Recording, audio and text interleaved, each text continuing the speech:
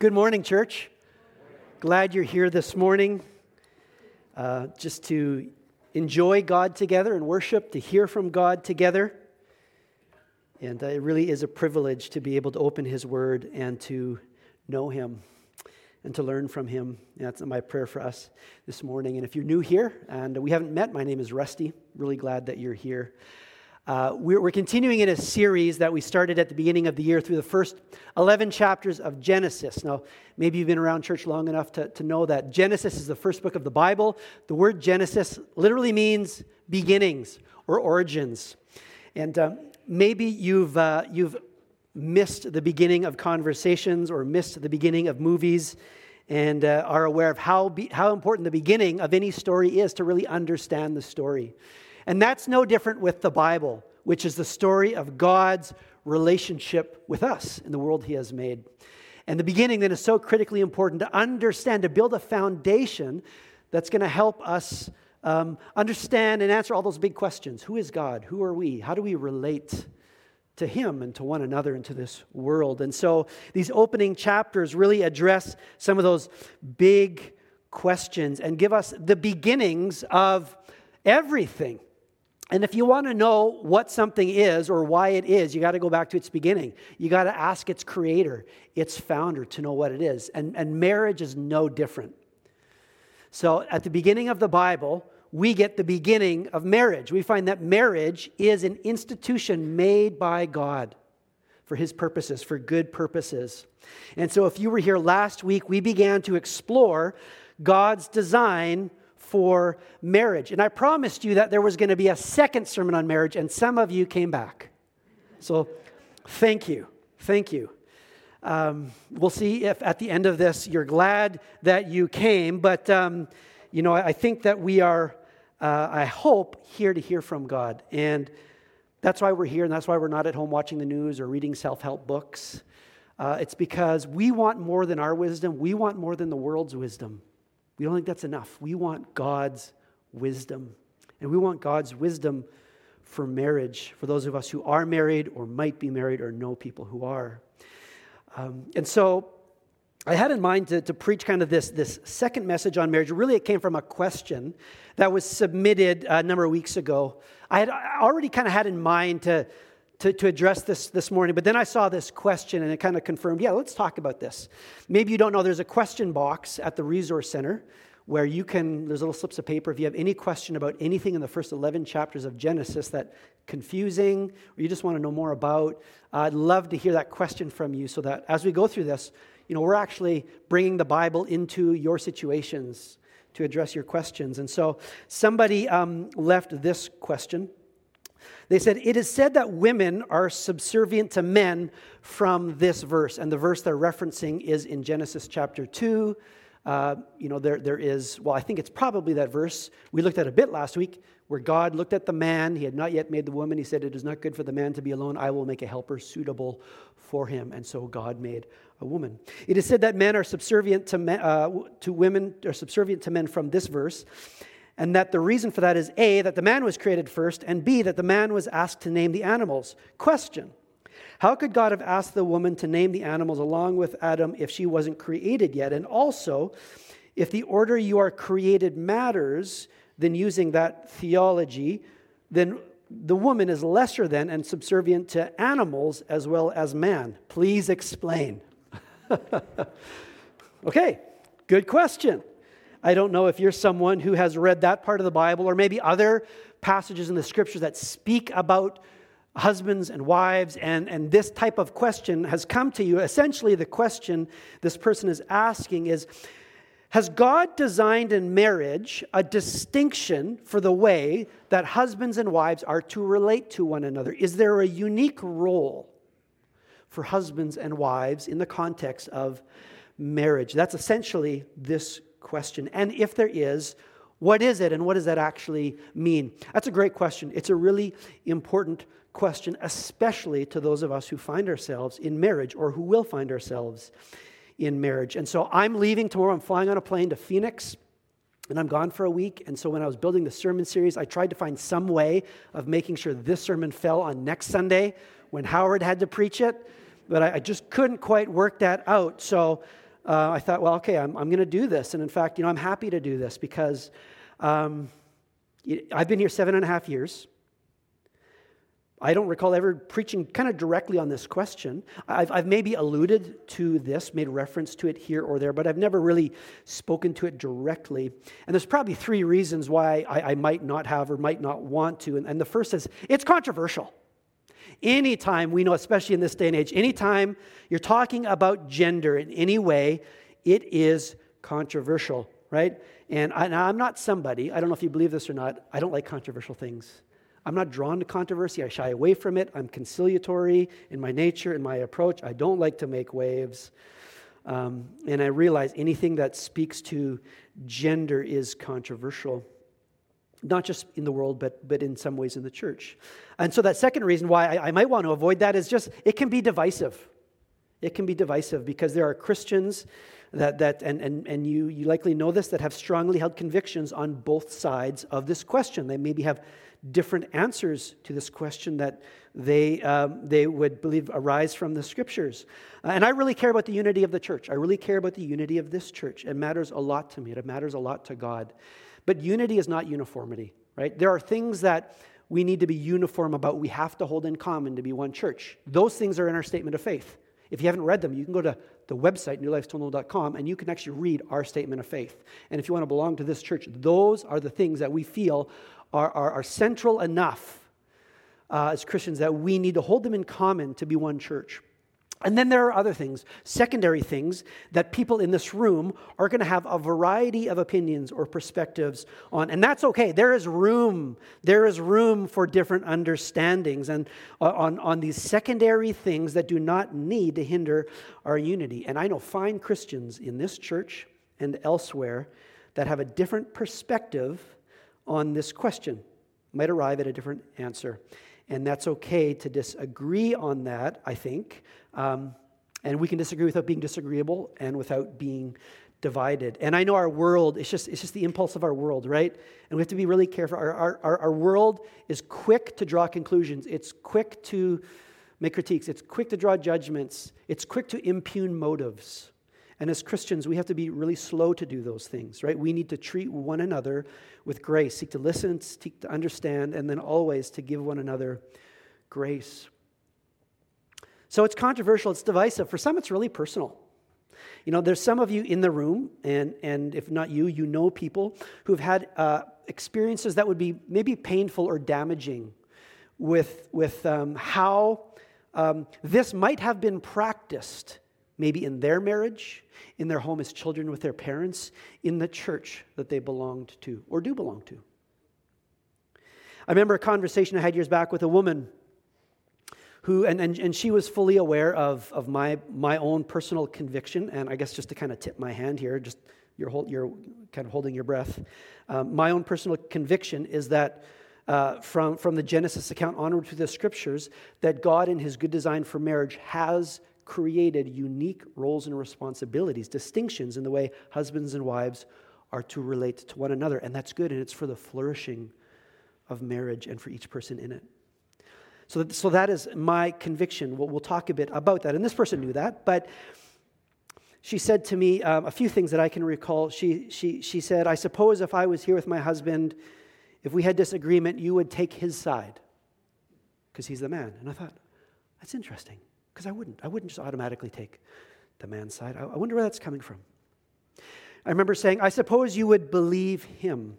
And I thought to myself, well, that's interesting because I wouldn't believe the man because he's a man any more than I would believe the woman. In fact, and just to caution any of you men, if you think you're going to come and get like a sympathetic ear from me in something, okay, my bent would be, if I'm going to err on some side, I'm just going to err on being a little harder on the guy. This is my bent, okay? And I actually think it's a bent that's coming from my understanding of this. So I was a little surprised kind of when I heard her say that, because I thought to myself, well, that isn't true. I heard her say, I suppose that you believe that he can hear from God better than I can. And I thought, I don't believe the Bible teaches that. I don't believe that's true at all. Each Christian, male or female, has one mediator between themselves and God, and that is the man Jesus Christ. One Spirit. one faith. And so I was surprised by that. And she was kind of surprised by my response. And we were surprised with one another. But then as I heard more of her story, I got to realize, oh, yeah, this is a person who's had experiences. Who's had experiences where this has been practiced in ways I would consider distorted, damaging, by people who practice these things in either misunderstanding them or intentionally misusing them to abuse. And so with that conversations and with others, it got me thinking, for that reason, because it's controversial and divisive and personal, those are not reasons to not talk about it. Those are reasons to talk about it. Because silence will just be filled by a vacuum with distortions, with maybe unhealthy and unbiblical perspectives. It will be filled with misunderstandings and misuses and abuses. And so it is important. And after all of this is the Word of God. All of it is God's wisdom. We should seek to understand the whole. So, we want to address that a little bit this morning. Last week, if you were here, we talked about how man and woman are equal but not the same. Equal but not interchangeable. And so coming back to Genesis 2:18, God said, "It is not good for the man to be alone. I will make a helper suitable for him." If you were here last week, you would remember that word suitable literally means according to his opposite, or according to the opposite. So it would be like, it's something that's of the same nature, but kind of a mirror image, like a left hand and a right hand, right, that fit together, or like a knife and a fork, right? God looked at the man and said, there's a knife. He's not alone. It's not good to be a knife alone. He said, he doesn't need another knife, okay? He doesn't need two knives. He needs a fork, a knife and a fork. Alike, working together, but different. And so God made the woman a helper. That word helper is a word more often than not used of God. It's not a word that represents kind of a weakness, but a strength. And so God made a woman with a man. And you see here in the very opening words where God makes the human beings. At the end of Genesis chapter 1 and verse 27 and 28, it says, God created mankind in his own image. In the image of God, he created them, male and female. He created them, and God blessed them, and he said to them, be fruitful and increase in number and fill the earth and subdue it and rule over the fish in the sea and the birds in the sky and over every living creature that moves on the ground. So when God made human beings, he made no human being generically. There is no way to be a human being other than to be a male human being or a female human being, okay? And only together in God's perfect design as male image bearers and female image bearers, together we represent the fullness of the character of God, reflecting the character of God to one another and into the world. We are a team. Equal but not interchangeable. Equal in essence, nature, value, and dignity. And so God makes them male and female, and he says God blessed them, and he said to them, be fruitful and increase in number. And so he talks about them as if they have a job together. They're a team. They're partners. So in Genesis 1, you have this kind of like 30,000-foot view of God's creation of human beings, a man and woman. And then in Genesis chapter 2, he gets a little more detailed. He zooms in, takes more time to kind of describe God's design and the creative process. And we might help us understand a bit more what God has in mind in us. How we are to relate to one another. And so God, in Genesis chapter 2, we find God makes the man. It says, the Lord took the man and he put the man in the Garden of Eden to work it and to take care of it. And then the Lord God commanded the man, he said, you are free to eat from any tree in the garden. You must not eat from the tree of the knowledge of good and evil, for when you eat from it, you will certainly die. So God gave the man one commandment. Hey, you got this beautiful world, this beautiful garden, lots of beautiful fruit. There's just one thing. One rule. There's this one tree, the knowledge of the good and evil. You are not to eat from that. So God gives them the command to the man while the man is still yet alone. It's only after that the Lord said, it's not good for the man to be alone. I will make a helper suitable for him. So then maybe you know how the story goes. The God puts the man to sleep and he takes a rib and he makes a woman. And then, which is kind of interesting. Why does God choose a rib? In this, is there any significance to that? Maybe, I don't know, the Puritan writer Matthew Henry, he was kind of speaking about this idea of God taking the rib of the man. And he kind of noted there that the woman was not made out of the head to top him, nor out of the man's feet to be trampled upon him, but out of his side to be equal with him, under his arm to be protected, and near his heart to be beloved. I don't know if that's kind of what God had in mind, but I like that. And so God makes the woman. And then the next verse, God describes marriage. And for this reason, a man will leave his father and mother and be united to his wife, and they shall be one flesh. And they were naked and unashamed. And you have this picture of this beautiful intimacy, spiritual, emotional, physical intimacy and harmony between in marriage, in this first marriage. And that didn't last very long. In Genesis chapter 3, maybe you know how the story goes. The serpent comes to the woman, to Eve, and tempts her to eat this forbidden fruit. And she does. And the man eats it, and they both disobey God. And they fall into sin. And God comes and he pronounces judgment on them because they have broken his command. And he pronounces kind of the curse or the consequences on them that they will have to bear because of what they have done. And he describes that to the serpent and to the woman and to the man. And this is a part of what God says here in chapter 3, verse 16, I believe it is. God says to the woman, "Your desire will be for your husband, and he will rule over you." To Adam, God said, "Because you listened to your wife and ate fruit from the tree about which I commanded you, you must not eat from it." There's God's command. He said, "I commanded you, Adam, you must not eat from it. Cursed is the ground because of you, and through painful toil you will eat from it all the days of your life." Was the problem here that the man listened to the woman? The woman is desiring the man's going to, what in the world is this talking about? Interestingly, in the very next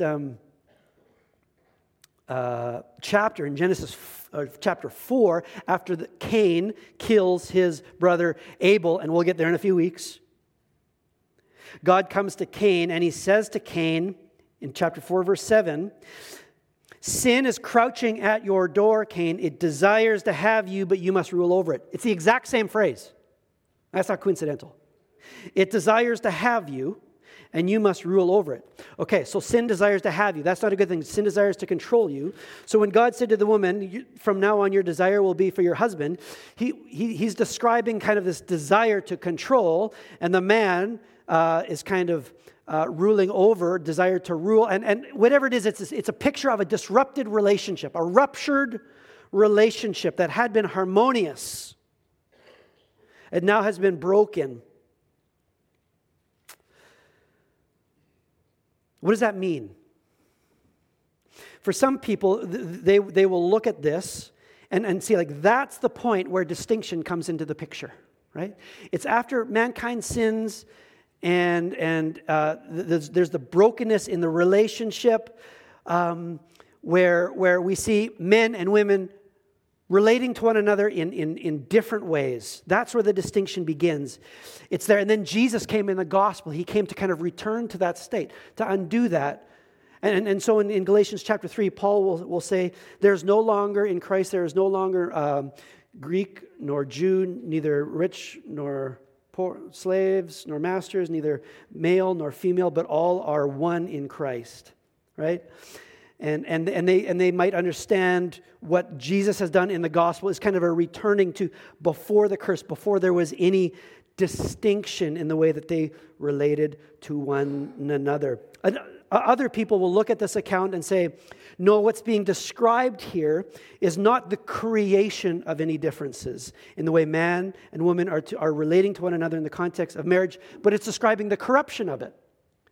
That no longer will they do that in the right way to serve one another, but it will be no longer now will those roles be used for the other, but against the other. And people who would look at that in that way would look back in Genesis chapter 2 and see there may be some insight into God's design for how the husband and the wife are to relate to one another in the context for marriage. So what might that look like? Is there any basis for that? Because the question just said, if God made the animals before man, does that mean Animals are more important than the man because God made the man before he made the woman. And I don't know that just the order of God's creation is decisive in answering that question. Paul in 1 Corinthians 11 will speak to the order there as if there's some significance to that. But I think coupled alongside the order of creation, what I find significant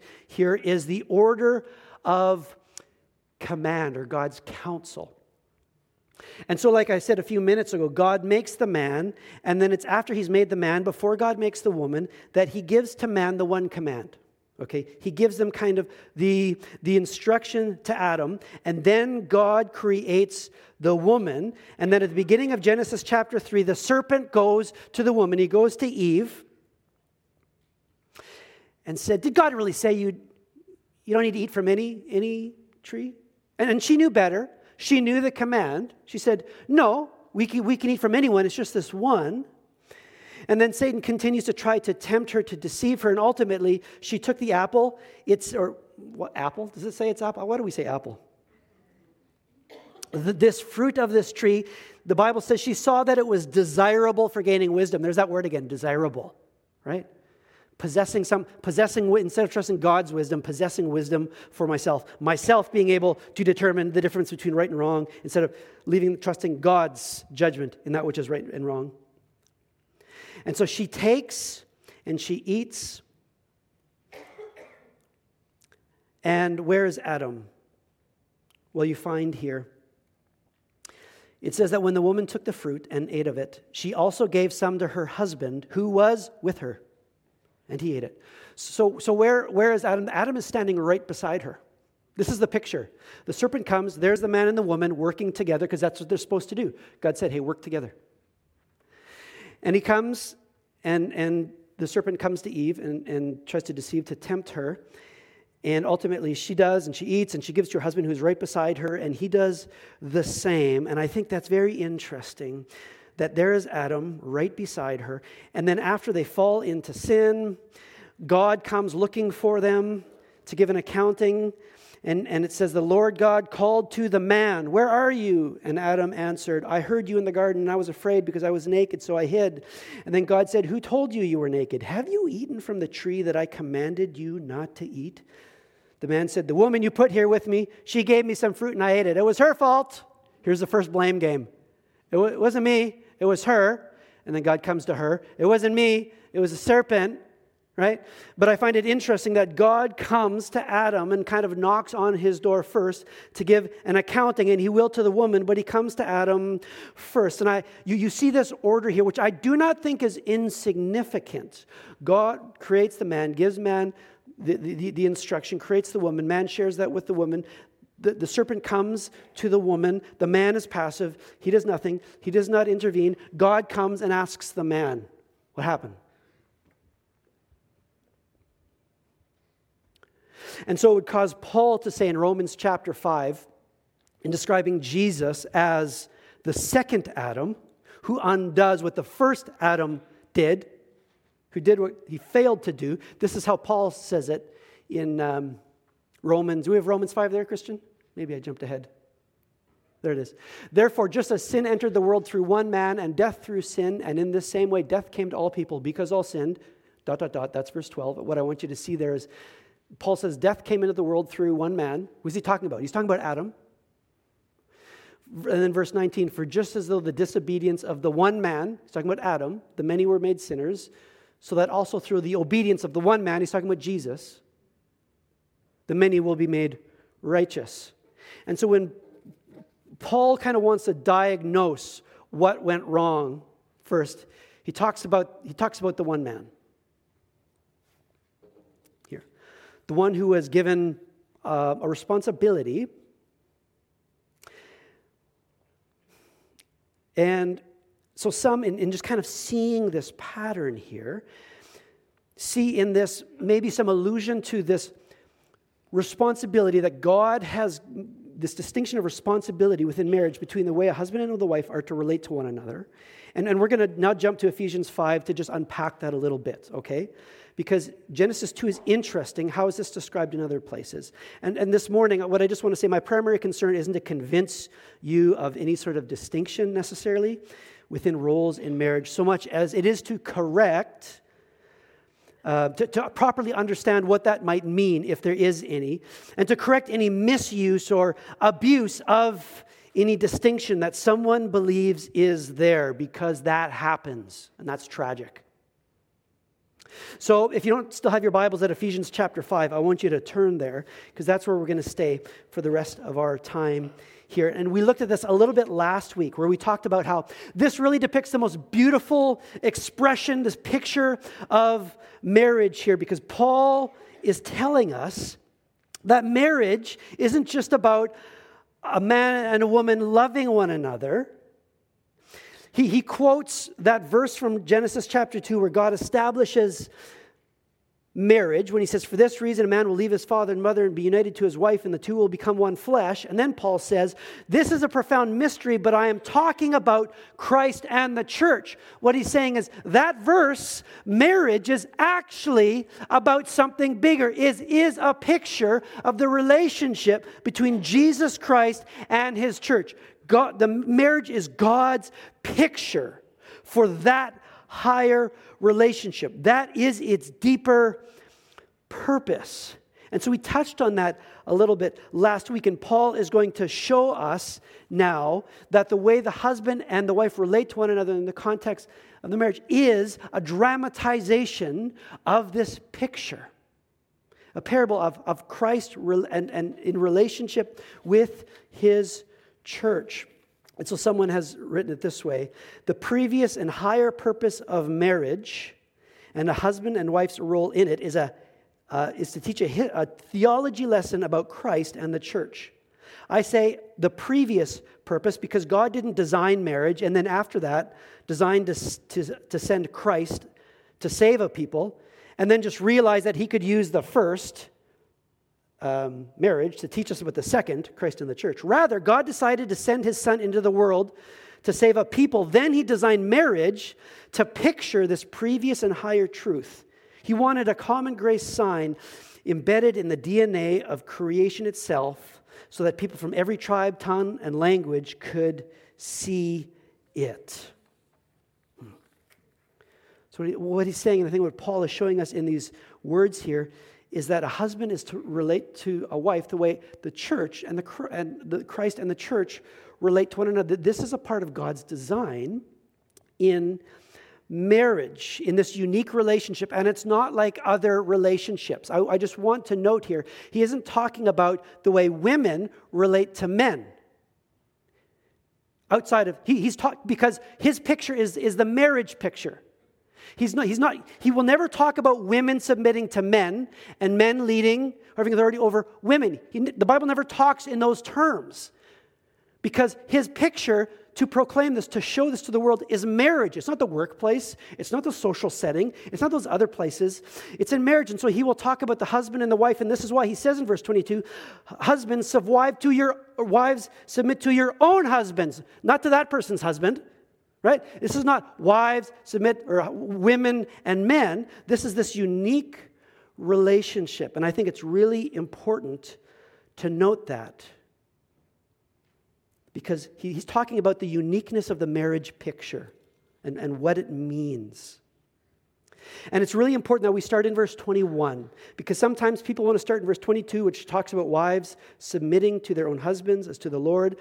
And it's better to start at verse 21. And I think Paul, in his wisdom, he thought, I don't want people to misunderstand what this is going to mean here.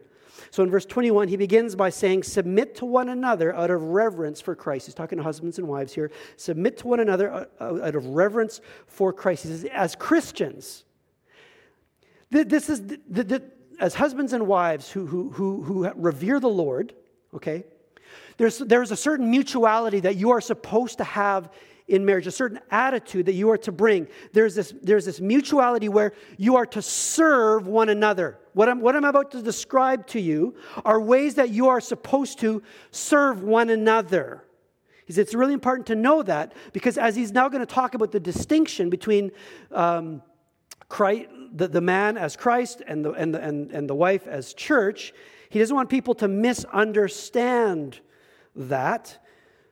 So when he says, submit yourselves to one another out of reverence for Christ, he's not saying that in such a way that it negates the difference, but so that we properly understand what that does and doesn't mean, what that does and doesn't look like. So he begins by talking about this mutual attitude of service to one another. And then he addresses wives first and then the husbands. And I'm going to speak to men here first a little bit, or about the men. Because Paul spends most of the time here speaking to the husbands. What does he say in verse 25? He says, husbands, love your wives just as Christ loved the church and gave himself up for her. Wow. Men, did you hear that? Did you hear that? Husbands, love your wives as Christ loved the church and gave himself up for her. Husbands are to pattern their role after Christ. And what was Christ like? Christ, it talks about in a few verses later how Christ feeds and cares for his body. And here's like the shepherding care. It's almost like it's a pastoral role. It's like he feeds. He's about protecting and nourishing and strengthening those, Christ and his church, and the husband to his wife.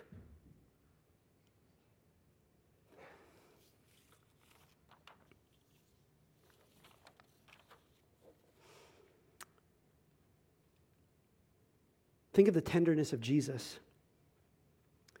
Think of the care of Jesus. Like in a few minutes, we're going to take this together. Like think of that. Jesus went up on the cross. Why? Jesus, we really need you. Come, I'm desperate. I need help.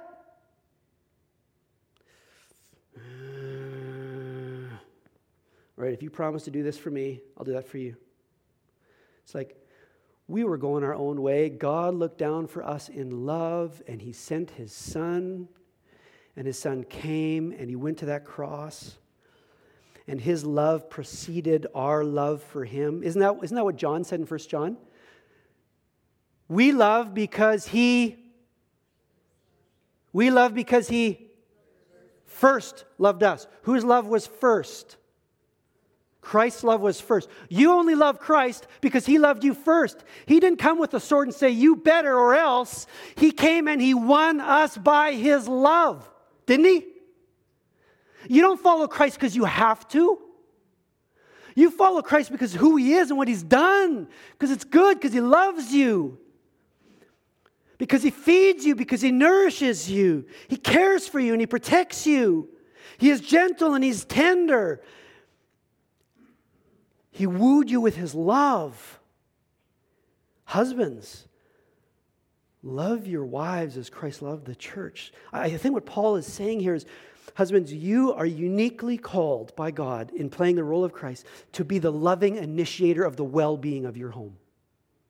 That's kind of the best way that I can frame it. You are called to be the loving initiator of the well-being of your marriage, your home, because Jesus took the initiative. He took the initiative, right? And husbands, I really believe that we are called to ensure, it's our job to ensure that our wife and our family have what they need. Not that she doesn't have a role. We'll come to that, of course. We're a team.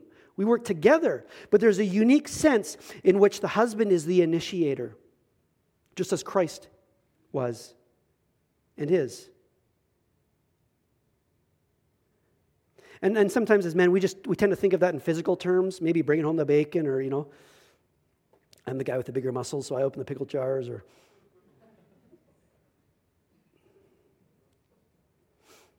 This is always the happiest moment in my life when I'm called to open a pickle jar.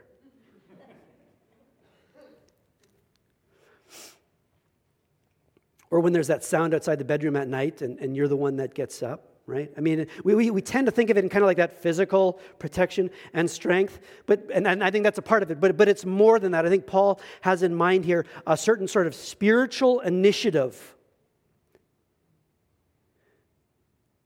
to ensure the spiritual well-being of our wife and our children. And I really truly believe this. There are far too many passive men. And we'll get to domineering men in a moment. Because you can fall off that horse in both directions. But there are far too many passive men in the church. And some of you, you're in the room. I mean, none of us are perfect. But there's far too many men that have just left kind of the emotional and spiritual engagement in their home completely in their wife's court for her to deal with. And we kind of just, we'll get involved to the degree that we're asked, but we'll just kind of take the cue from someone else. And I think I see this bent, I think, in men, like, even in dating relationships. I think there's this tendency, like, the guy, he just kind of does whatever, and it's up to the woman to go, hold on here, let's stop, I'm not comfortable with that. It's up to the woman to kind of, to have to like build those boundaries, and instead of kind of, I think that's kind of unfortunately the norm, instead of the men initiating that and going, hey, let's talk about this. It's important to me that we are both comfortable. And I think that's true whether it's in that type of relationship or maybe what that looks like is kind of just the spiritual life of the family at home.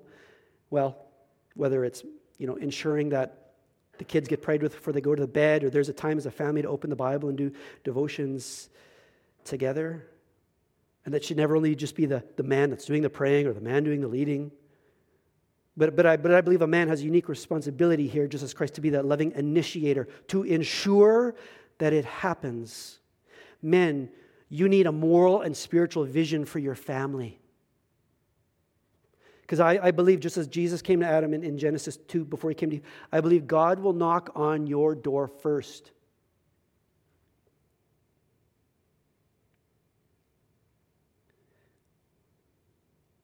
And I know there's many men, they feel inadequate in that.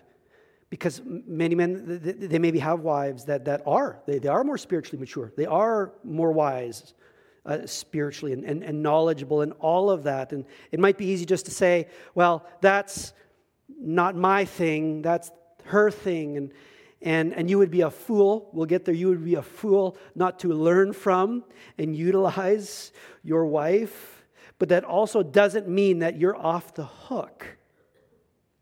It is your responsibility to kind of grow and to ensure that your family's needs are met emotionally, spiritually, physically. You are the loving initiator of the well-being of your home. And I think there's something uniquely powerful about that when a man is a loving initiator of his home. I think there's a cascading effect of blessing. And so there are far too many passive men. And that's not good for anybody. It's certainly not good for their home, for their wives, for their kids, for the church. But if it's possible for a husband to be dormant, to neglect their role, it's also possible for a husband to be domineering and to abuse their role. And maybe you've been on the receiving end of that in marriage.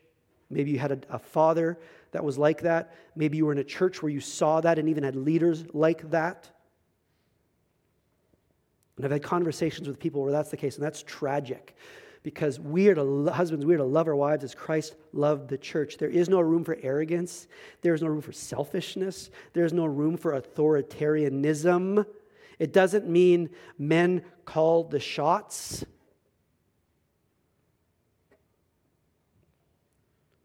There's a big difference between being in charge and leading the charge. Okay? Those words came to me there. I like it when things kind of like fit. Maybe it's a pastor thing, but I thought I like the picture of that. Being in charge is the general in some safe position somewhere, moving pieces around, moving people around in battle. Leading in charge is the guy that's on the horse at the head with others beside him. But he's the first one in. There's a difference between being in charge and leading the charge. So know this, because this is where men who have believed in this distinction and have wanted to grab onto that have, I think, often, whether intentionally or unintentionally, misunderstood and misused that to suppress their women and to harm their wives. So let me hear this. There is no place for unilateral decisions by a man. Men are not called to dictate, but to initiate. Jesus is the initiator. And what did he initiate? Well, to provide for his church so that they might become a radiant church. What is radiant? Glowing, strong, beautiful, developed, reaching their potential. How many guys think it just means, I call the shots, you do what I say, I'm threatened by your strength? Jesus isn't threatened by the strength of his church. He loves the strength of his church. When he sees his church grow and develop their gifts and be fruitful, it brings a big smile to his face. It's what he wants. Shame on any man who feels threatened by their wife's strength, or chooses to suppress it or to not use it to his advantage and the advantage of the whole. So there's no place for unilateral decisions to dictate. We are called to initiate.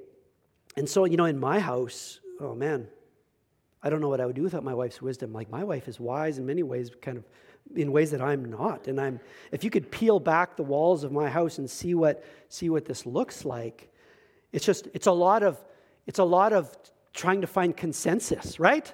It's not about making decisions. It's like, I think you're responsible to make sure the conversations happen. Make sure you ask the questions. Make sure there's dialogue, right? Involve, listen, discern together, seek consensus.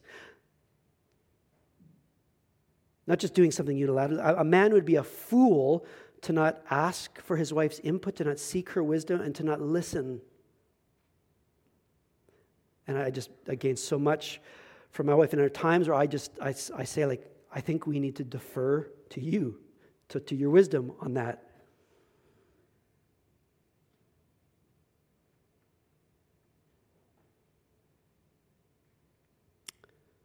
If this is properly practiced, I guess is what I'm saying, it's almost hardly noticeable. I think some people have a picture of a guy who's walking 2 feet in front of his wife, or maybe on a couch in a setting where she's kind of meek and mild, and he does the talking for the two of them. Shh, hun, shh, shh, shh. I'll do the talking. Oh, hun, no, it wasn't that way. It was this way. That's not the picture Paul gives us here. That's not the loving initiation of Jesus Christ.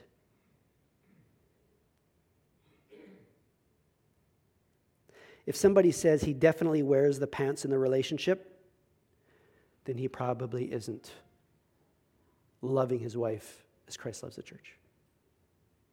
I guess is what I'm trying to say.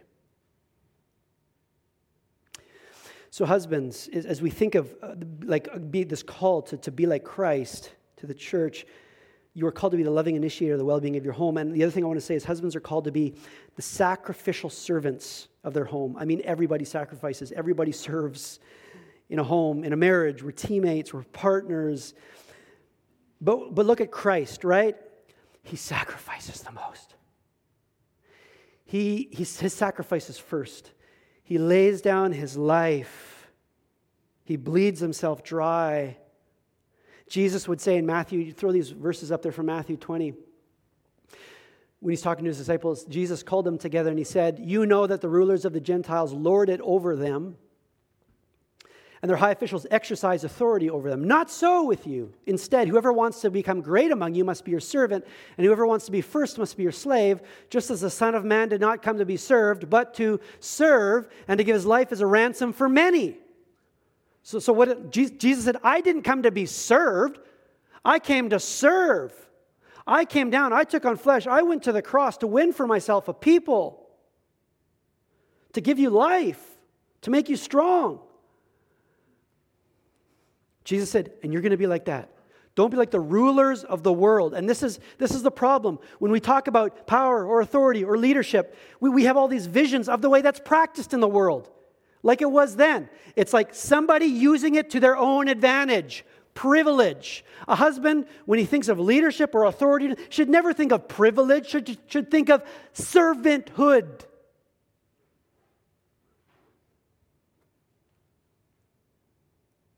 Responsibility. So Jesus doesn't negate leadership. He doesn't negate authority. He just turns it upside down. He radically transforms it. He says those that were at the top now, that ruled over us, they're at the bottom, lifting up. And so Jesus displayed that before he went to the cross by getting on his knees in front of the disciples at the Last Supper, which we'll remember in a moment. And he washed the feet of his disciples. And they said, "No, Lord, we should be washed." He's like, "You have to know how it works in the kingdom of God."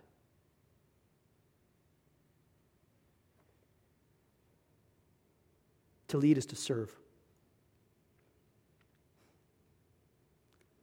So to some, to the people of the world, and maybe those men that think that being head, lead, whatever you want to call it, to have a unique role as initiator means to make sure that I get what I want. I'm going to go golfing when I want. I'm going to do what I want. As if there's only one piece left, he ensures he gets that piece of cake. Whereas what Jesus is showing us here is that, husbands, if there's enough for everyone, you're one piece short, you ensure everyone else gets a piece of cake and you go without. That's what that looks like. Husbands are called to be sacrificial servants, and nobody should sacrifice more for the good of his home than the husband. And tragically, it's not always, but it's very often the other way around. If you read those studies about the amount of hours worked, like most women these days do have jobs outside the home, right? So and I just want to say, when we're talking about roles in the Bible, this doesn't talk at all about who's supposed to cook, who's supposed to clean, childcare, work. Like that's not even a factor. That's not what this is about. Okay? But my wife started to work outside the home a couple of years ago, and now she had this big thing, time and energy, and we had to figure out what did that look like to kind of share the burden together in the home. And if you read stats, you will find that women do many, many more hours of work than the men in their homes on average. Because many of them are working outside the home, and then they're cooking, and then they're cleaning, and maybe the one's putting the kids to the bed, and they're doing all of these things. Well, daddy's there watching TSN and looking at the newspaper. People don't look at newspapers anymore. Scrolling on the iPhone, right? What a tragic depiction. What a tragic reality. Husbands, you are called to be sacrificial servants. The Lord you represent gave up his life on the cross for his church. And that's what you're displaying in your love for your wife. 1 Peter 3:7 says this. Husbands, in the same way, be considerate as you live with your wives and treat them with respect as the weaker partner and as heirs with you to the gracious gift of life. Interesting things as heirs. What he's saying is God has given your wife all the same things he's given you. In every way. You have no advantage with God, right? You're both heirs of the same gift from God. And true respect, she's the weaker partner, and that's almost certainly references physical strength. Because as much as some people today out in the world feel like it's for us to be equal means we can't acknowledge that there's any difference when there's obviously God has designed the male body to be strong. I mean, I realize there's exceptions to the rule. When I was a kid in the church in Nanton, we had a woman in our church who was the provincial bodybuilding champion of Alberta. She would just pick up her husband like this, just carry him to the car, and she was jacked. Like, it's incredible. But if you wonder if you read that and you're troubled, what does that mean? It means it's like, hey, I gave you strength to protect, right? And so last summer or last spring break, when Annika, my daughter, is doing her lifeguarding, Monday to Friday, during the day, down at the Y, Portage Place, downtown Winnipeg, where there's lots of riffraff and it's kind of dangerous. And my wife feels uncomfortable having to park somewhere and walk my daughter to the car. And she says, "Hutton, would you go? I just don't feel comfortable." It's easy for me to go let's do this 50-50. I did it yesterday. You do it tomorrow. Why? It's easy for me not just to think of what the experience and recognize that there is a vulnerability there that I maybe don't think of and maybe don't experience. It's my duty to protect. Okay, so Monday to Friday, I'm the one that I just built my schedule around that. I drove Annika down. I parked somewhere, cheap, because I'm a cheap Mennonite. I had to walk some blocks. And I brought my wife there, or I brought my daughter there, and I picked her up. But it's the end here. So God says, treat them well, so that nothing will hinder your prayers. Whew. So what that means is God cares so deeply about this, how husbands love their wives, that they do not mistreat, diminish, demean, abuse, belittle. That if he sees husband doing that, he closes his ears to that guy. And I think, that just shows us, men, if we see this taking place, if we hear or see other men demeaning, dishonoring, being selfish, abusing in some way their wives, disrespectful talk at the workplace, you have a duty to stop that.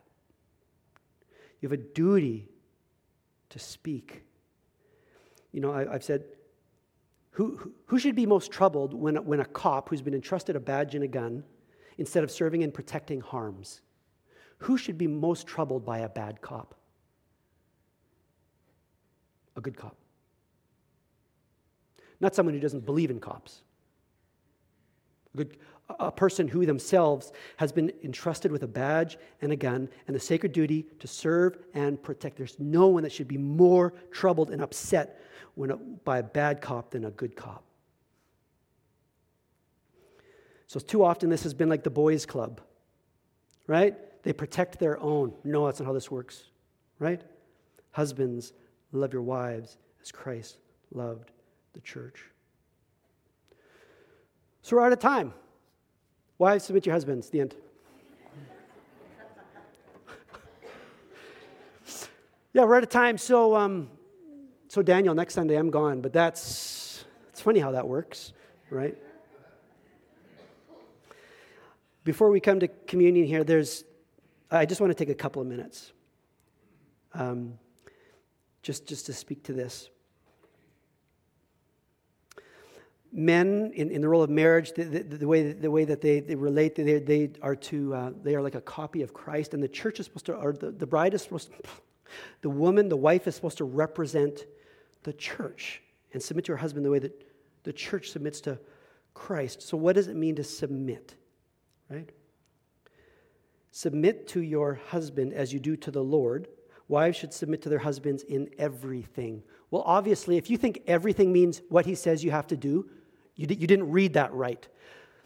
Wives, submit to your husbands as to the Lord, which means this is a woman who's submitting herself to the Lord.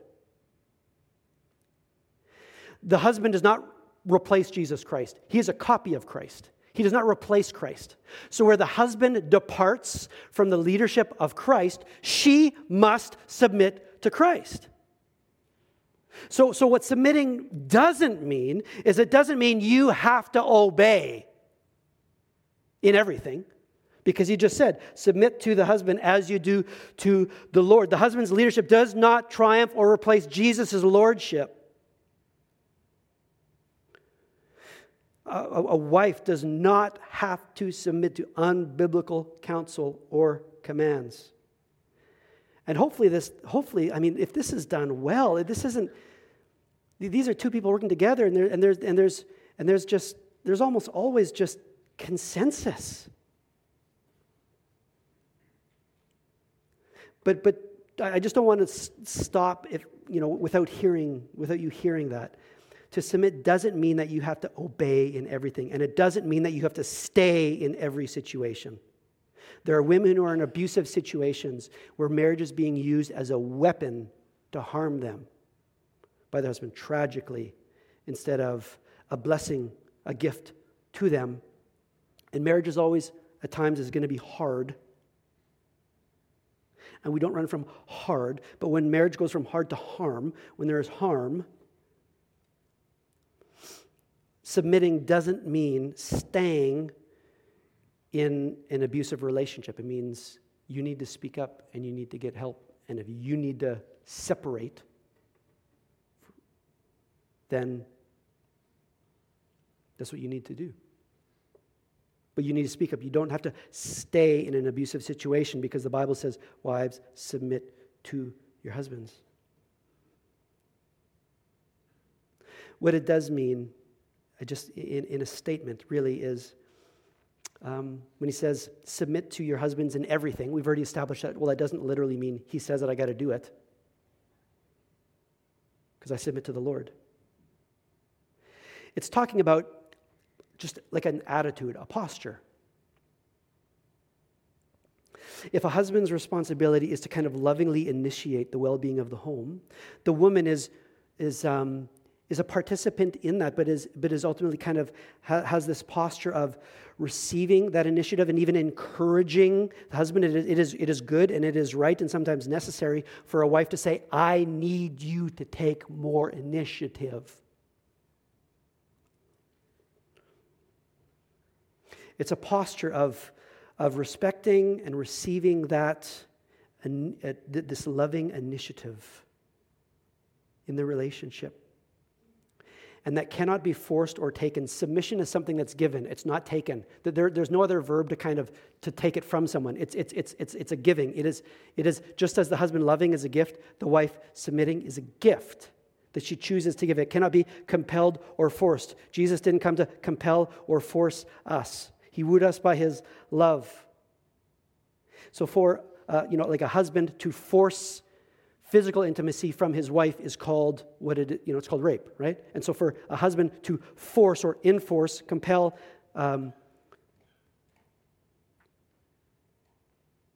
submission is wrong. It's abuse because it has to be freely given. It is an act of agency on behalf of the woman. It is not a negation of that. It is to be freely given. Freely given. It takes two to tango. And that's all I'm going to say on that.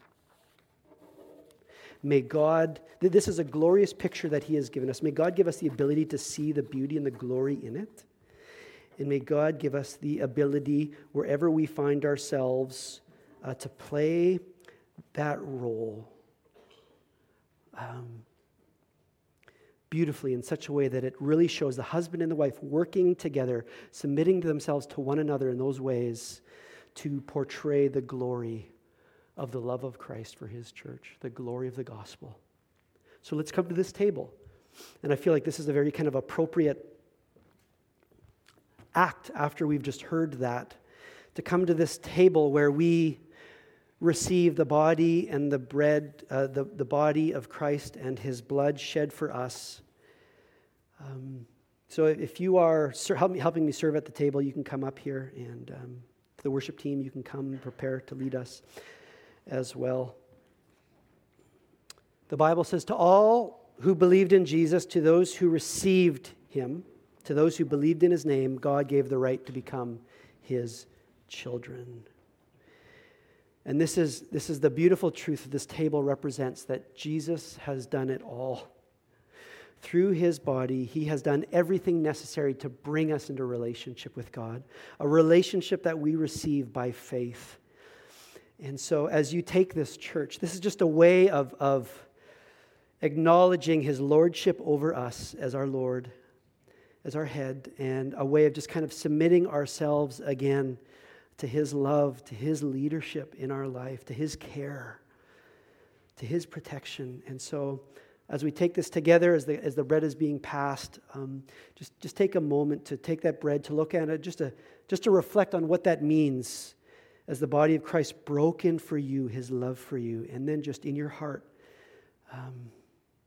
to worship him and submit yourself to him again afresh.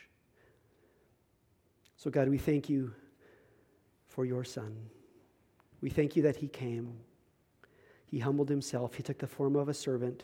He became obedient to death, even death on a cross, so that we might live. We worship you.